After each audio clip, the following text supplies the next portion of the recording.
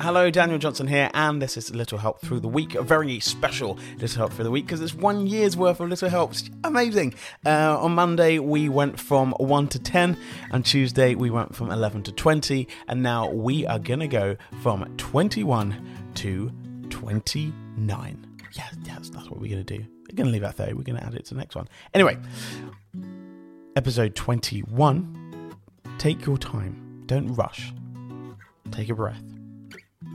You don't have to do things quickly. Don't cut corners. Week 22 was letting go of those things you were just worried about. You've been holding on to for way too long. Let it go.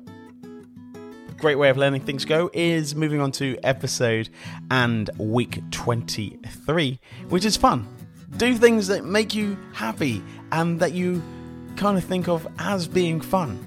Chilling out with your friends, that's fun. I go paddleboarding with some friends, that's fun. Do those things, super important.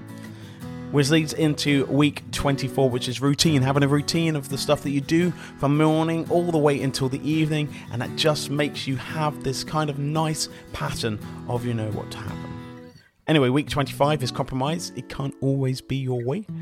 Week 26, which was halfway through, I cannot believe that was half a year ago, was reflecting. Week 27 was goals. What are your goals and what are the things that you would like to happen in the future?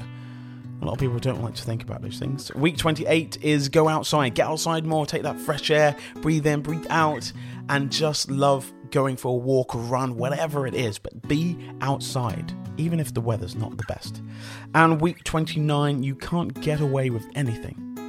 You really can't. Anyway, we'll be back tomorrow.